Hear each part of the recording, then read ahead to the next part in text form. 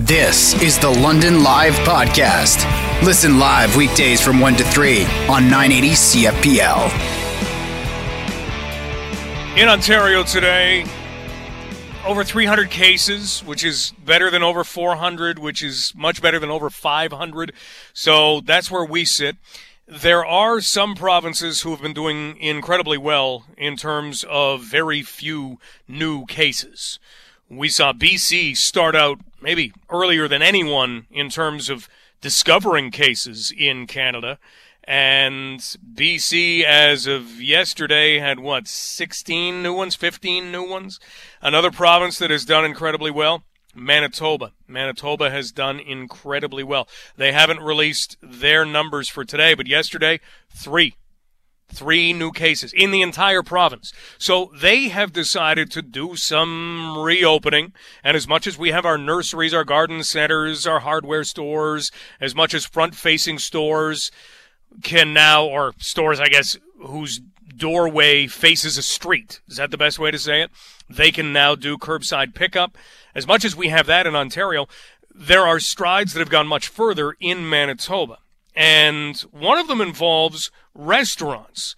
And we are very lucky to have with us right now on London Live a good Chorus Radio friend of ours, Joe Aiello, who is part of the Power 97 Mike, morning team in Winnipeg, Manitoba, but he's also the co-owner of Frankie's Italian Kitchen and Bar. Sorry, I can't hear you. Joe, you're not able to hear us right now? Now I got you. Beautiful. Excellent. Well, we've got you too. How are things in Manitoba? You know what? Really well. I mean, compared to some of the numbers you're handing out, we're waiting on the Winnipeg numbers today, but it's been pretty calm and pretty steady. And our premier on May 4th basically announced that a few days we would be able to reopen a few things. Hair salons have been booming here. People getting their haircuts booked, and restaurant takeout has been big. We haven't had the weather yet for patio season, but patios have been allowed to open under certain restrictions. So you've been able to have up to 50% of your occupancy out on the patio, but no in-house dining. So a lot of restaurateurs are waiting for the beginning of June to hear more about that. I think that's when the next phase will be laid out here. So as you look at restaurants, when you're trying to deal with what is coming, a 50% capacity on a patio, how do you expect to work that?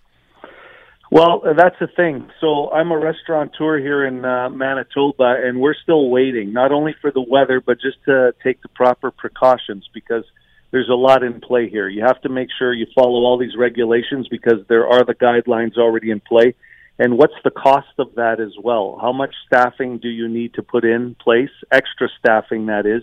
What hours will you keep? So there's a financial responsibility to restaurants trying to make a living and continue to make a living and also employ people. But then you're asking people to come off unemployment too, and then it gets tricky on if you ever have to put them back on, right? So it's mind-boggling numbers to deal with. But I think it's still more about the safety of people. You definitely don't want to be the business that gets told that you weren't following guidelines properly, because that kind of marketing is not good for anybody. We're talking with Joe Aiello, who is part of the Power 97 morning team on Chorus Radio in Winnipeg, and he's the co-owner of Frankie's Italian Kitchen and Bar in Winnipeg. So the next time you're there, make sure you stop in. Here's hoping that we can think about things sooner rather than later in that context. But right now, we're just riding out what has been given to us. In terms of what you've been told for regulations, how much information has been given by the province of Manitoba as to here's how you make your workplace safe? Yeah, it's been good. It's been pretty clear. The clarity that's come from the province has been good. We know about wearing masks. We've also been told about sanitizing. What I've seen in some of the restaurants here already, and I'm sure it'll be the same across the country, they've had extra employees on, Mike. So when you walk into the restaurant here, for example, you will be asked to sanitize your hands, and they will give you sanitizer. Then you're guided to your seats. Then you will be given a bag full of wipes in a lot of cases if you want to continue to use them. The menus they're handing out are disposable menus, so they get tossed right after they've been used. They bring you your drinks. They don't stay very long. There's not a lot of chit-chat with the servers. And even the servers are wearing masks, but they do have a couple of employees that their job is to do nothing else but walk around the empty tables and clear off tables and sanitize. It's kind of neat to see, actually. And the bathroom occupancy, one person at a time. Really? Okay. All right. Well, all of those make very good sense in all of this, and at least give us some semblance of saying, okay, well, here's how we go about doing it, because so much in this is just unknown. How do you go about doing this? We don't know. And at least that gives you some regulation to it. As a restaurateur, that does bring on, like you say, extra staff. That does bring on extra cost. And anybody who looks at the restaurant business and said, wow, that'd be an easy way to become a millionaire. I think one day I'm going to open a restaurant, soon gets kind of the reality check that, hey, this is not an easy industry to make work. It's not an easy industry to be in. When you think about added costs, how much are you talking about that in terms of actually running the business? Well, usually your food costs are going to be probably anywhere from 25 to, let's say, 35 on the top end percent. Then you have your staff and your bills and everything else. Now you have these extra costs added on. I'll be surprised if some restaurants survive through this. Some might not be able to do much during this whole pandemic anyway because of those extra costs.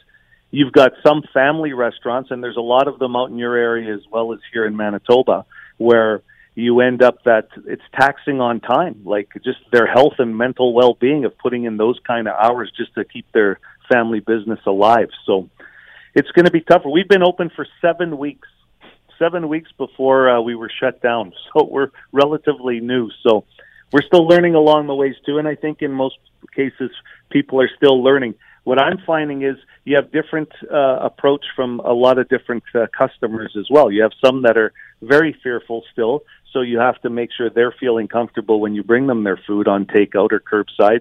Even the money machine is actually sanitized after every use, your debit machine.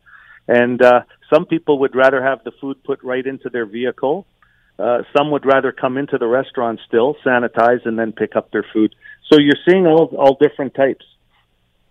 We're talking with Joe Aiello of Power 97 in Winnipeg and also co-owner of Frankie's Italian Kitchen and Bar.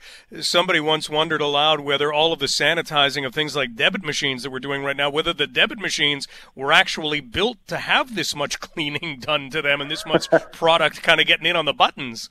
Yeah, no, for sure.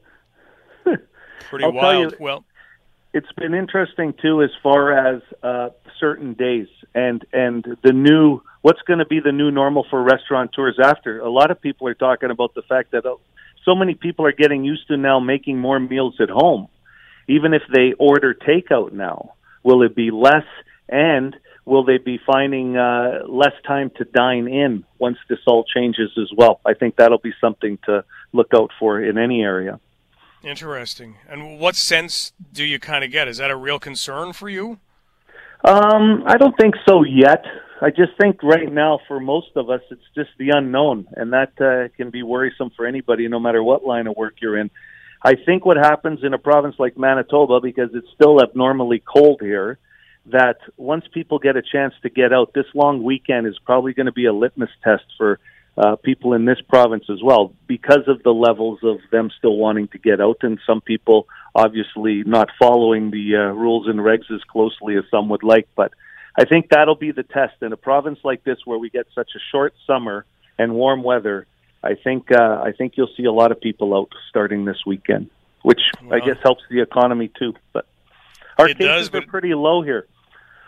Yeah. Yeah, well, here's hoping that everybody adheres to all of the recommendations and the social distancing measures. And right. That new normal that you talk about, Joe, that's coming somewhere along the line, and I think we're easing into it slowly. Thanks for helping to paint the picture of how things are going in the first place, to kind of say in Canada, restaurants, okay, here's what we're going to do. We really appreciate it. Hey, thank you for the time, and be well, London. You be well also. Thanks, Joe. That is Joe Aiello from Power 97 in Winnipeg, a Chorus radio station, and Joe also is a co-owner of Frankie's Italian Kitchen and Bar. As he mentioned, they'd only been open for 7 weeks, and then they were told, no, you got to shut down, and then you become just a delivery restaurant, and now you can open up patios, but take a look at what they have to do now and what the process will be. You might hear Andrew Graham in just a couple of minutes talk about airlines and some of the expected changes there and why we might see costlier plane tickets when all of this is over and done with. And in restaurants in Manitoba, it is 50% capacity right now on the patio. We've seen other countries open at 25% capacity in some places. There has been talk of 50% capacity, but you have to bring employees on, and their only job as a part-time employee is to go around and sanitize tables. And you have servers who are wearing masks. Do they wear shields? I mean, the restaurant industry is something that has been hit incredibly hard by this, and now the new normal isn't going to make life all that much easier.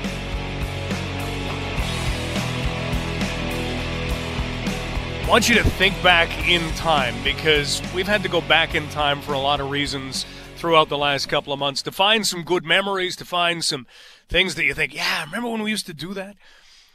Remember the first time you ever stayed in a hotel? Doesn't matter what age you were, 5, 6, 7, 22, doesn't matter. But do you remember the first time you ever stayed in a hotel? That's one of those special feelings. And even now, even if you stayed in hundreds of hotel rooms in your life, it is still always special to walk in and think, wow. And then if you stay in a beautiful hotel, wow, that's just something completely different. And we happen to have an opportunity to talk right now with the general manager of one of London's most beautiful places to stay when you're not sleeping in your own bed. Joe Drummond is the general manager of the DoubleTree by Hilton right there at 300 King Street. I miss walking by it. Joe, thanks so much for taking some time for us today. My pleasure, Mike. There is something very special about being able to stay in a hotel. I'm not even sure what hotels are doing with beds these days, but wherever you're getting your beds, thank you, because that's a good sleep no matter what. But we're all wondering what is happening with hotels right now, and how are you getting through? So maybe let's start right there. What is happening inside hotels right now? Well, a lot of the hotels, including ourselves and some of the larger hotels in our market in the City of London, they are closed. They're shut down.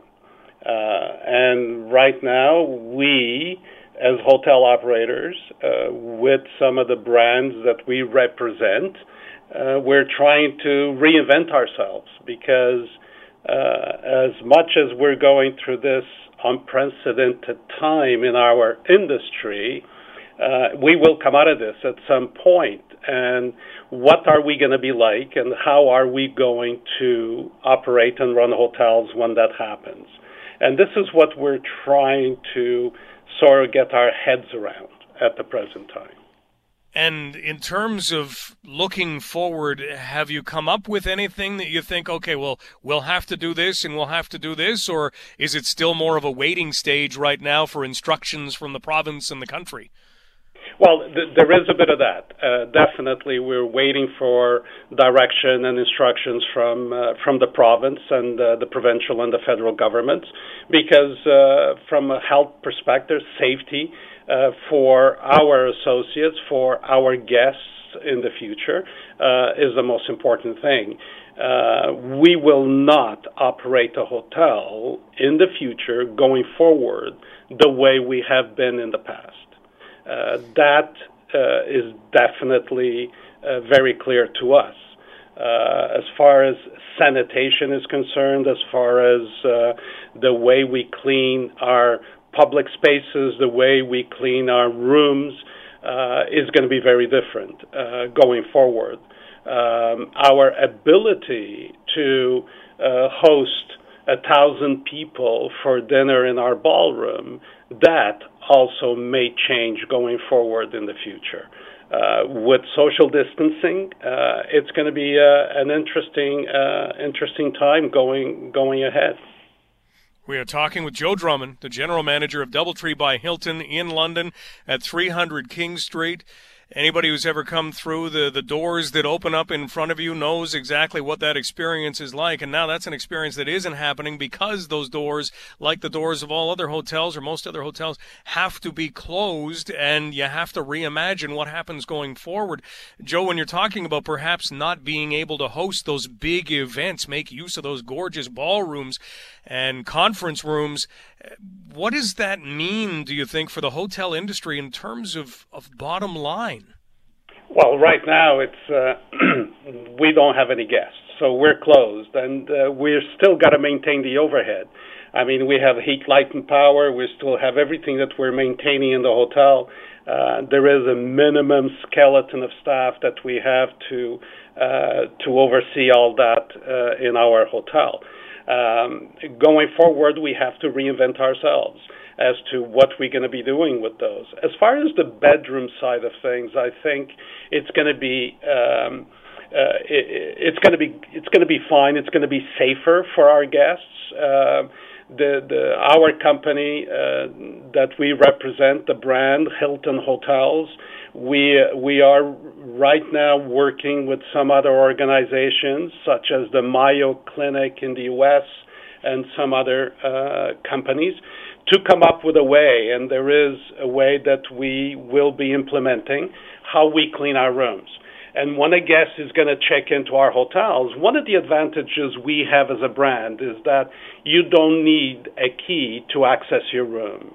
So you don't need to touch the door handle when you access. You have your phone, you check in on your phone, your phone becomes a key to the room. So that is very advantageous for the Hilton brands. And going inside the room, you identify the most touch point areas in the room, and all that is going to be sanitized. All that is every time that the guest leaves the room or checks out. The room, when you check in the future into a Hilton brand product, the room is going to be sealed, and there's going to be a seal on the door so that the guest feels comfortable and confident that when they're opening the door, they break that seal, that no one has been in that room since it has been cleaned for them. Isn't that fascinating? And it's great to hear all of these things being developed, and now it's just a matter of how they will be put in place and when they will be put in place. We're talking with Joe Drummond, General Manager of DoubleTree by Hilton in London. Joe, as a final note, when you look at how things are going right now, can you continue the way that you've been continuing, skeleton staff, but still having to maintain the overhead for much longer? Can you wait on this, or are you really hoping that perhaps we can find a new normal in the next couple of months? Well, I'm hoping that we can find a new normal in the next couple of months. We're the biggest hotel in southwestern Ontario. I mean, 323 bedrooms to sell, 30,000 square feet of meeting space that is sitting idle. Obviously, we're dependent. We're not alone, and we don't dictate. We depend on partners. We depend on the airline industry, because if the planes are not flying and if they're not bringing people to London, then it impacts our business as well. So it's not just one industry. It's a whole team of industries that have to come together and have to start soon. And I'm hoping that in the next couple of months we'll start to see some of that business. Well, Joe, we wish you the best of luck in everything else that has to be created between now and then. Just one final thing. Should there be a vaccine someday, could we go back to the old normal, or do you foresee things like seals on doors and extra cleaning of rooms and those sorts of things? Do you think that continues? I definitely think that will continue regardless whether we have a vaccine. I hope that we have a vaccine, because it means we can start using again and living our lives like we used to, whether it's going to a function in a ballroom of our hotel or whatever the case may be. So, but as far as the cleanliness of the rooms and as far as that, aspect of it, it will stay with us going forward. Joe, it's been a pleasure speaking with you. Thank you so much for updating the situation. Thank you, Mike. Have a great day. You too. That is Joe Drummond, General Manager of the DoubleTree by Hilton London. You know that feeling? Staying in a hotel, staying in a beautiful hotel. Yeah, it's something we're all going to kind of miss until it can come back. And as Joe points out, this is not just bringing it back in the hotel industry. This is about a number of industries, the travel industry being able to get going again. So you rely on the airline industry, you rely on trains, you rely on buses, you rely on this entire industry that has been stopped in its tracks, and everything has to find a way to create that new normal.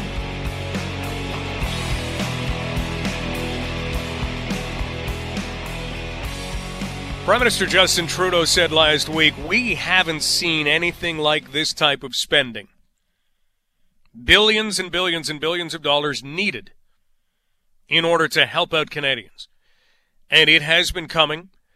And it has been helping out to varying degrees, and the hope is that it can help out as long as everybody needs it to do so. Well, we are left with some questions. Can we just keep spending federally? Where does this money come from anyway? There are people wondering, well, if this continues for a long time, what about my pension from the government? What about CPP that you pay into for so many years? Can that be used up? Can that be stopped? Let's look at these things and a few more. Joining us right now is Professor Moshe Lander, who is a professor of economics with Concordia University and a guy who has London ties. Professor Lander, thanks so much for being here. My pleasure. Well, it's great to have you back. I wish we were talking some London Knights. We are actually talking London Knights in exactly an hour from now. Owen McDonald will join us because it was on this very day that the Knights clinched 2 of their OHL championships. So there's a happy note if you look far back enough in history. I will be listening then. Well, let's talk economics in the meantime, because the Prime Minister said it himself. We haven't seen anything like this type of spending ever. You can go back into the Great Depression. These dollars have not been used. When you hear the Prime Minister say something like that, having the economics background as you do, how do you interpret that? Well, it's good that he's acknowledging reality, at least. That's a good starting point. Yeah, we haven't seen anything like this. This type of spending is the type of thing that you would see in the Depression or in wartime, where there's just this open the spigots and don't worry about how we're going to pay for it later. So I think it's the appropriate thing to be doing right now. I don't think this is the time to be cautious. And I think that he's correct in kind of saying that, yeah, we need to do it, and we'll figure out the details later. Professor Lander, maybe we all need a little 101 in this. Where does the money technically keep coming from? So the government has 2 options where, say, you and I would only have one. Option 1 is they borrow. And the way that governments borrow is that they would issue bonds to the public, and through issuing bonds, they would receive cash in return. So basically it's kind of an IOU where they borrow money from the public today and they promise to pay them back in 5 years, 10 years, 30 years' time. The second option, which I like to call the nuclear option, is that they could go to the Bank of Canada and they could just say, look, print it. Create it out of nothing, just create billions and billions of dollars of brand new cash, and we'll use that to pay all of the bills that we're running up right now. I say that's the nuclear option, of course, because anybody with that 101 background knows that when you print money, it's usually going to lead to inflation in the long run. And we have seen historical proof that that kind of inflation can get crazy. If we think back to Germany and the idea that they went and printed things, people were bringing wheelbarrows of money to the grocery store in order to buy a loaf of bread. It got absolutely wildly out of control. So how do we avoid that?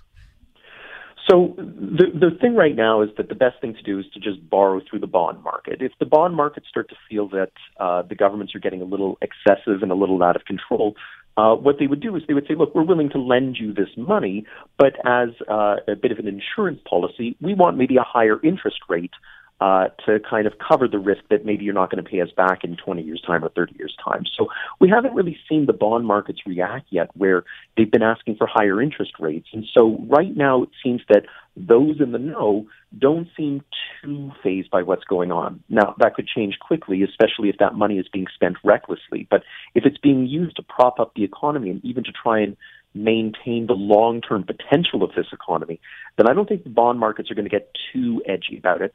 But it does, of course, mean that at some point we are going to have to come up with that money to pay them back. We are talking with Professor Moshe Lander, Senior Lecturer in Economics in the Department of Economics at Concordia University, and we're looking at just some of those basic questions that we all have. Professor Lander, are we getting to a point where we need to hear kind of a phasing out plan of things, or people are starting to look and say, you know, some of these things, whether it's to do with my wages and it's a wage benefit, whether it is the Canadian Emergency Relief Benefit, these all have kind of end dates-ish to them. We saw the wage benefit extended last week, but they can kind of see the end of all of this. What do we do about that? Yeah, you know, the thing with phasing it out, especially with announcing a date to phase it out, is that you run the risk that if this virus is not dealt with effectively by that date, then you have to have the government now in an uncomfortable position where either they have to move the date, which kind of dents their credibility, or they do have to phase out, which is what they said they were going to do, which would be exactly the wrong time to do it when the virus is still running wild. So I think the thing right now is to just say, look, as long as we need it, we will continue to provide this support. But once the economy shows that it can recover and start sustaining itself again the way it did back in January, then we can start talking about, all right, how do we get out of the promises that we've made at this point?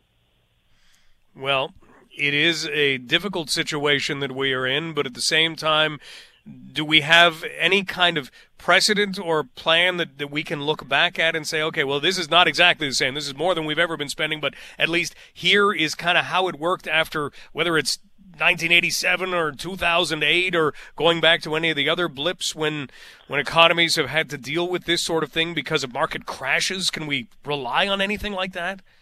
Oh, well, there's two possibilities here that I'll present to you. One is that if the economy does start growing again, which of course it will over time, then whatever amount that we're borrowing now could become less and less significant. You can imagine that if you borrowed $500,000 for a mortgage when you're in your 20s, but your income goes up all the way through your 30s and 40s and 50s, that $500,000 mortgage becomes less and less of kind of a weight around your neck. So if the economy starts growing, the amount that we're borrowing becomes less and less problematic. From the other standpoint, if you're going to have this money that's out there, at least invest in something that's going to give the economy the potential to grow in the long run. So spend on things that are going to help people be more productive in the future, and then that would be a useful use of this money then. I think the government needs to kind of make sure that right now what they're providing is short-term support, but start thinking about how does this lead to long-term growth. I guess finally, for a question that has come up, should anybody be worried about their government pensions in all of this, or is that kind of a separate entity? I mean, it is somewhat separate, but the impact is probably not going to be on current retirees. It's going to be on people that are heading for retirement a few decades from now. At some point, when the government does have to pay this back, they're going to have to go to workers and say, all right, I need you to pay more in payroll taxes to finance this. Higher payroll taxes might not be acceptable to workers, especially if they feel that they're being overtaxed. And so at that point, then it might be, all right, well, if you're not willing to pay higher taxes, then we have to cut back on the benefits that we do provide. Gotcha. Well, you've spelled it out beautifully. Professor Lander, thank you so much for your time today. Anytime. That is Professor Moshe Lander, who is a senior lecturer in the Department of Economics at Concordia University, running down some of the scenarios, some of the things that we have to keep in mind, where the money is all coming from, and now we wait to see how things react and how that new normal can be for whatever business it happens to be. If you missed it earlier, we'll make sure that this is on the podcast, but we had an opportunity to talk with a restaurateur and the general manager of a hotel, and we talked about what the new normal has to be there. And it's fewer people, It is way more cleaning, so there is more overhead. So could it be more expensive to visit a restaurant? Could it be more expensive to visit a hotel? Perhaps. We don't quite know that sort of thing just yet, how that could be absorbed. But in the end, this is kind of the new normal until we get to a point when we can say, yeah, all right, we've got this. And we even asked Joe Drummond, who's the general manager of the DoubleTree by Hilton in London, let's say there was a vaccine.